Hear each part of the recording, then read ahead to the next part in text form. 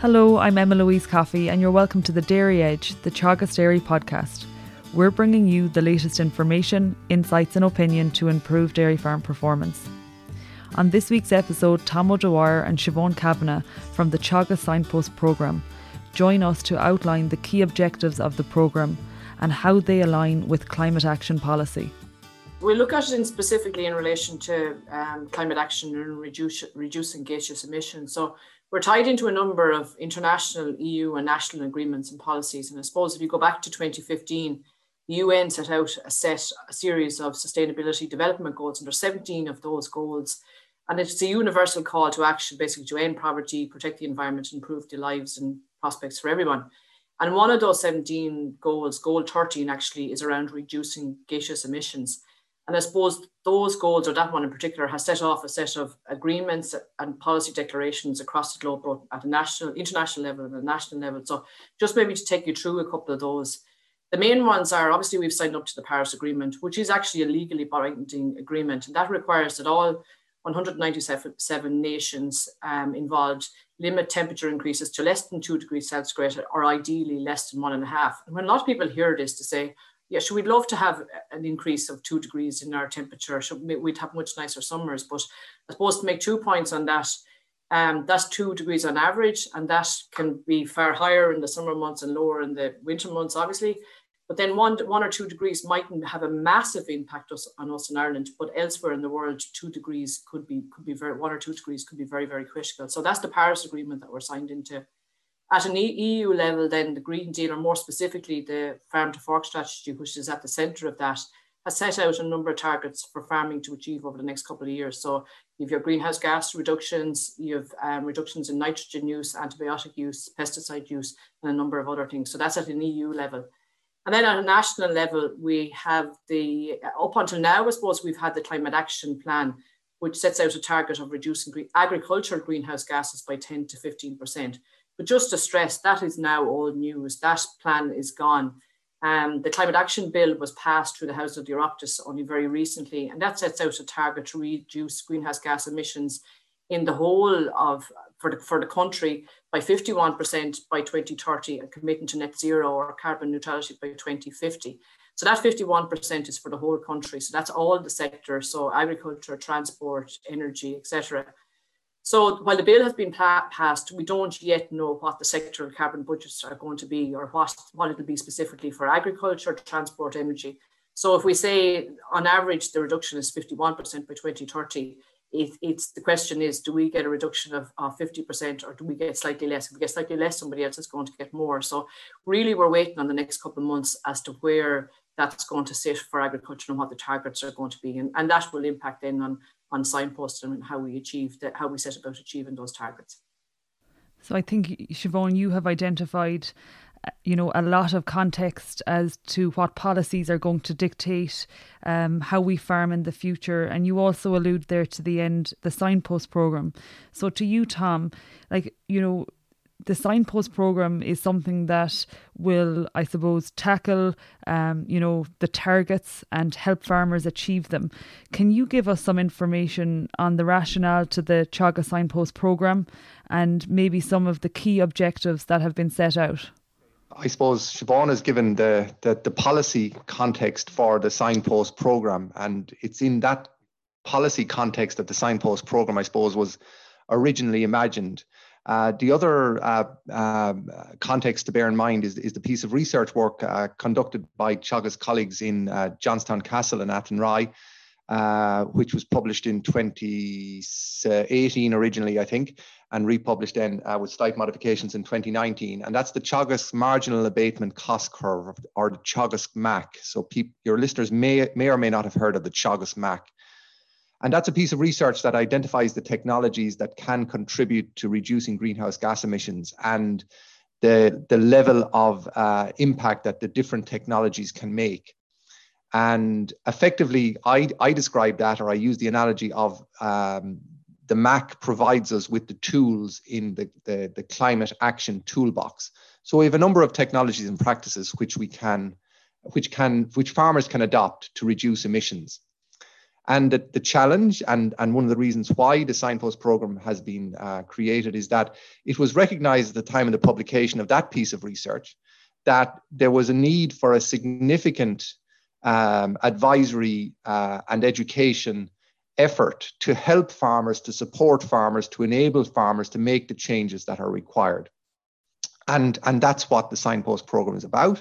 It's about helping farmers to adopt technologies. In relation to specific objectives then, the objectives from the program, we were quite clear. The objective of the program is to reduce greenhouse gas emissions. As Siobhan said, the Climate Action Plan of 2019 indicates that agriculture needs to reduce total emissions from agriculture to the range of 17.5 to 19 million tonnes. We're currently at somewhere between 20 and 21 million tonnes of emissions annually. So that reduction was somewhere of the order of about 15%. And based on the MAC curve, the Teagasc MAC curve, we believe that we have the tools in the toolbox to do that. But again, back to Siobhan's point, if the target for reduction for agriculture is higher, we're going to have to go back and review the objectives of the Signpost program so that they align with any new policy objectives. And we're probably going to have to look for additional tools to try and help us reach those objectives. And looking to the team involved in the Signpost programme, Siobhan, obviously on the Teagasc side of things, yourself, Siobhan, Tom O'Dwyer, who else is involved in the Signpost programme? Within the direct team on the Signpost programme, you have a relatively small team of people directly employed in it. But this programme is a collaboration of industry, state bodies, farmer organisations, all working together with farmers to bring about change. So the team is quite big. The direct team that are involved in it within Teagasc is quite small, but there's a much wider team associated with it. And so within Teagasc, in reality, all of our advisors, our specialists, our education officers within the colleges, and also at a local level within the regions, our researchers are all part of the big team that are going to deliver the programme. So the advisory programme, as Tom said, is a big part of the rollout of Signpost, and that will be delivered by our own Teagasc advisors and educators, but also the frontline staff or the personnel within each of the partner organisations, and using all of their communication channels to reach as wide an audience as possible. I think it's a big plus for the programme that there is such buy-in. Like, we've over 40 organisations that have signed up to the programme and are partnering on the programme, and that gives us great leverage to get out to a much wider audience and get our messages out through so many different channels over the next couple of years. The Signpost farms are obviously another part of that team, and they're a really important part of it because these 100 odd Signpost farms, I think we have 100 there at the moment, and there's some more to be added, are really central to the programme, and they're going to lead the way in terms of technology adoption to reduce gaseous emissions over the next couple of years. So there's a big team. The direct team involved is quite small, but really there's a huge team of people across the organisation and externally working on this programme. And I think, you mentioned the farmers, and they will showcase best practice in achieving a reduction in emissions. And from the most recent Signposts newsletter, I was just looking at the map, and from a dairy perspective, they're mapped across the country. And I suppose in reality, for any dairy farmer, there's somebody in your county and maybe your locality that you can, I suppose, benchmark yourself off of. Yeah, so we've about 54 of the dairy farmers, with 54 Signpost dairy farmers, as you said, they're dotted right across the country. And we've tried to create as much diversity within that cohort of farmers in terms of scale, soil type, age profile. There's some autumn ones. We will have some organic farmers within that as well. So there is a lot of variety. And the hope is that farmers will be able to identify Signpost farms that they'll be able to follow. And to you, Tom, you mentioned the MAC curve, and if we talk practically now in terms of what you're looking at from a farm perspective, we're well versed in the benefits of things like protected urea, low emission slurry spreading, higher genetic merit animals, and also, now more and more we're seeing that people are beginning to integrate white clover on their farms. But to take it a step further, and you mentioned, adding new technologies to the climate action toolbox. But besides what I've mentioned, I guess just now, is there anything else that you see as simple wins on farms where farmers can implement changes to their practices? Yes, research is ongoing, and research will always identify new solutions which can be applied by farmers. If we look back over time, we can see items that have emerged through research and are now commonplace on farms. So that's going to continue. However, before identifying some of those new and emerging technologies, Emma Louise, I'd just like to say that it is important that dairy farmers embrace and adopt the technologies that you have said that they are so well versed in. So, for example, protected urea. While farmers might be familiar with the technology, there's a long way to go until we have the level of usage of protected urea that we need to achieve. Likewise with white clover. Again, you are correct. I've met farmers and they're embracing white clover. And they're using slightly different altered techniques at reseeding time to ensure that white clover is established, and then the post management, they're doing things slightly differently to give the clover the best chance possible.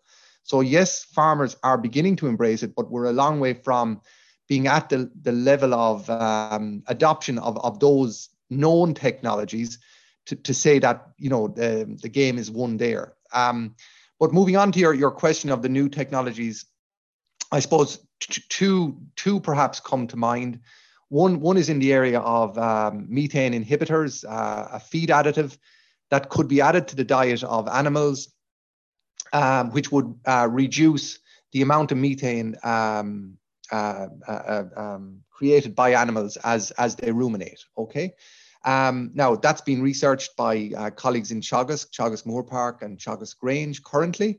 There was some research conducted last year, and I think this year is the first full year of research. So we'll all be awaiting the results from that ongoing research with interest to see, the potential of that technology.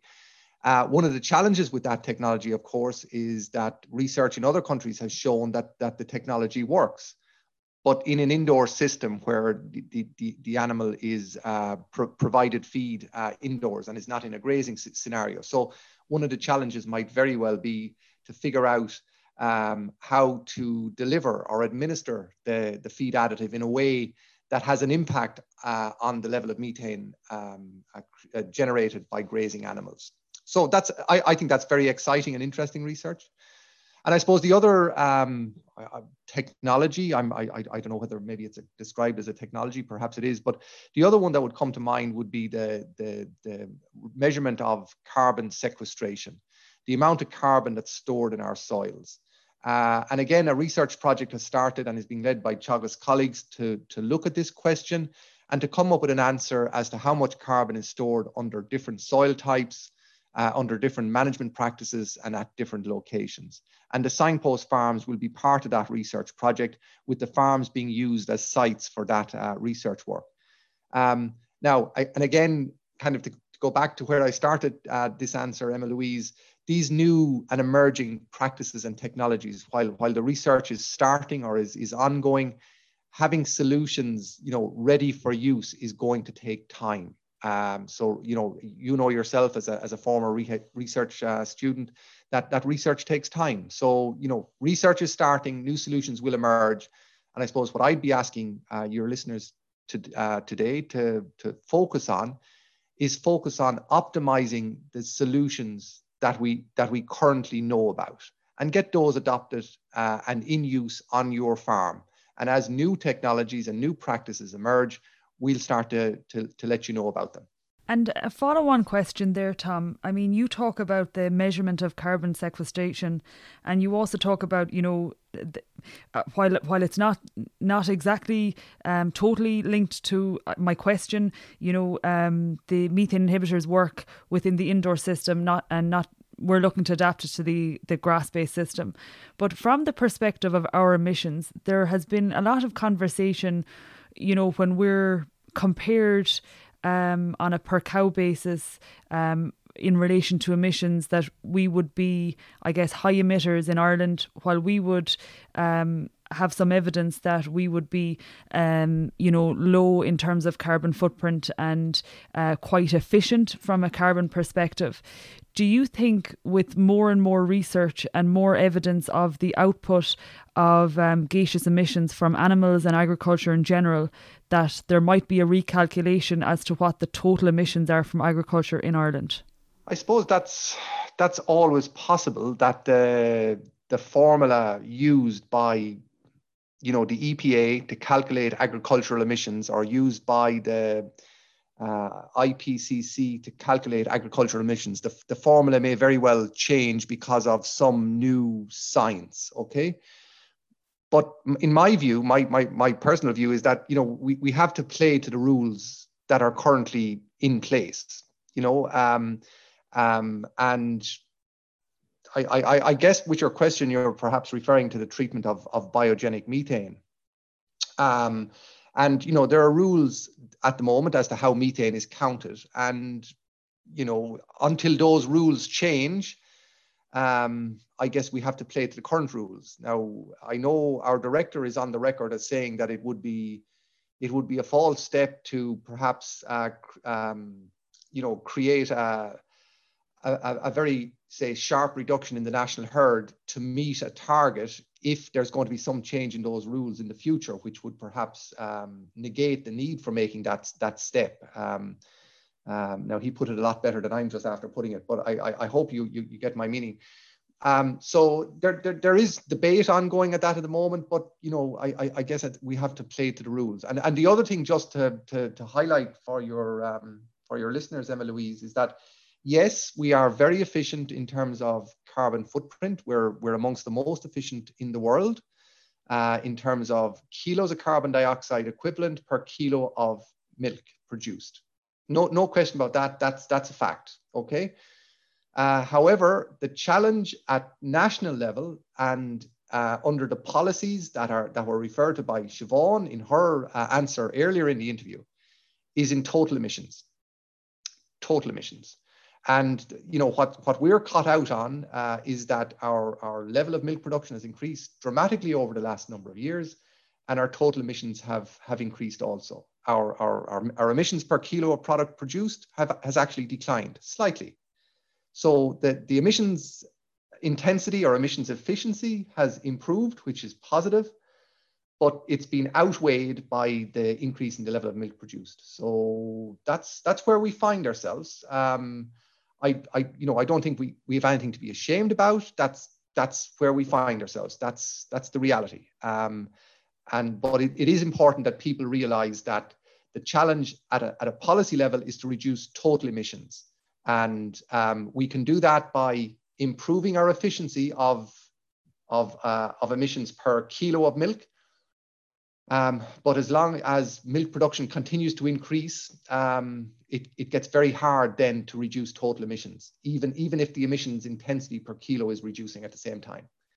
And to get back to some of the practicalities, to you, Siobhan, in terms of successful outcomes from the signpost programmes, what are the KPIs that dairy farmers should be targeting?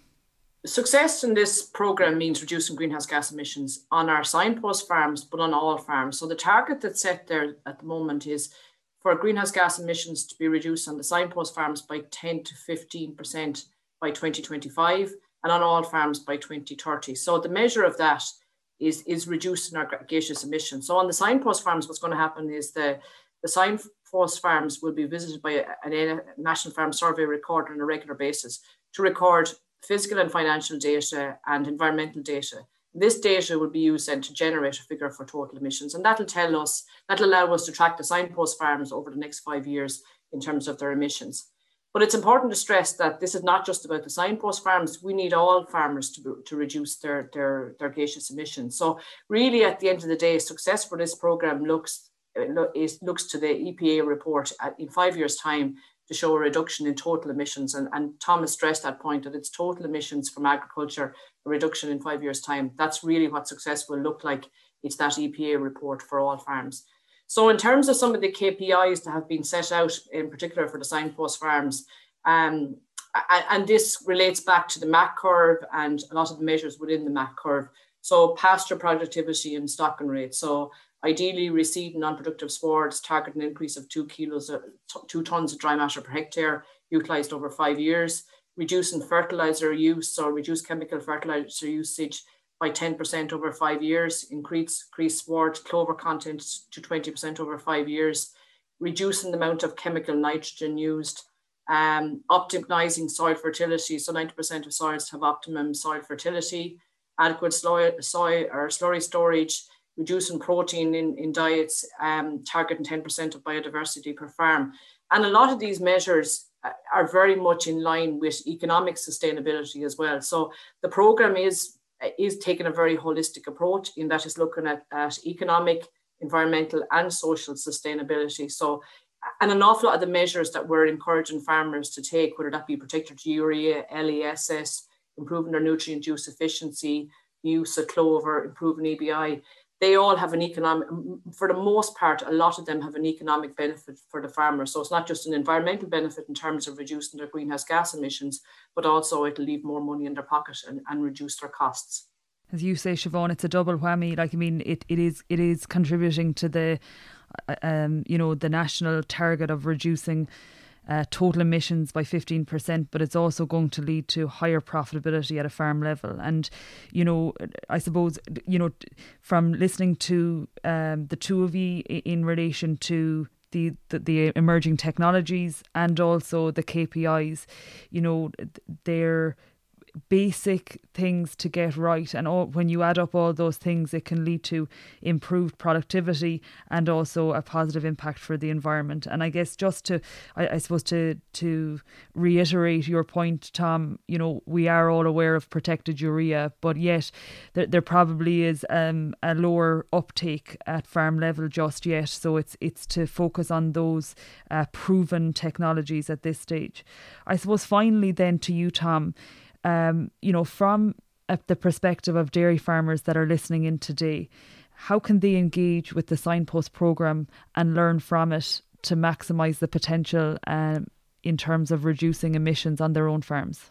Okay, very good question, Emma Louise. I suppose the first point, I suppose we've talked a lot during the interview about the Signpost farmers. Siobhan mentioned that there's over 50 dairy Signpost farmers spread right across the country. So the first suggestion I'd make is find out who the Signpost farmer is in your locality, and you can do that by visiting the Signpost webpage on the Teagasc website at www.teagasc.ie/signpost.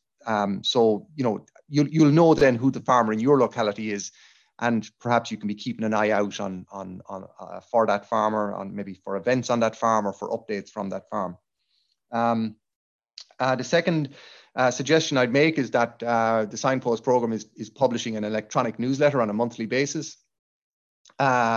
We issue that on the first Wednesday of every month, and you can sign up for that newsletter. It'll be emailed directly to your inbox once you sign up. And again, you can sign up for that newsletter on our website.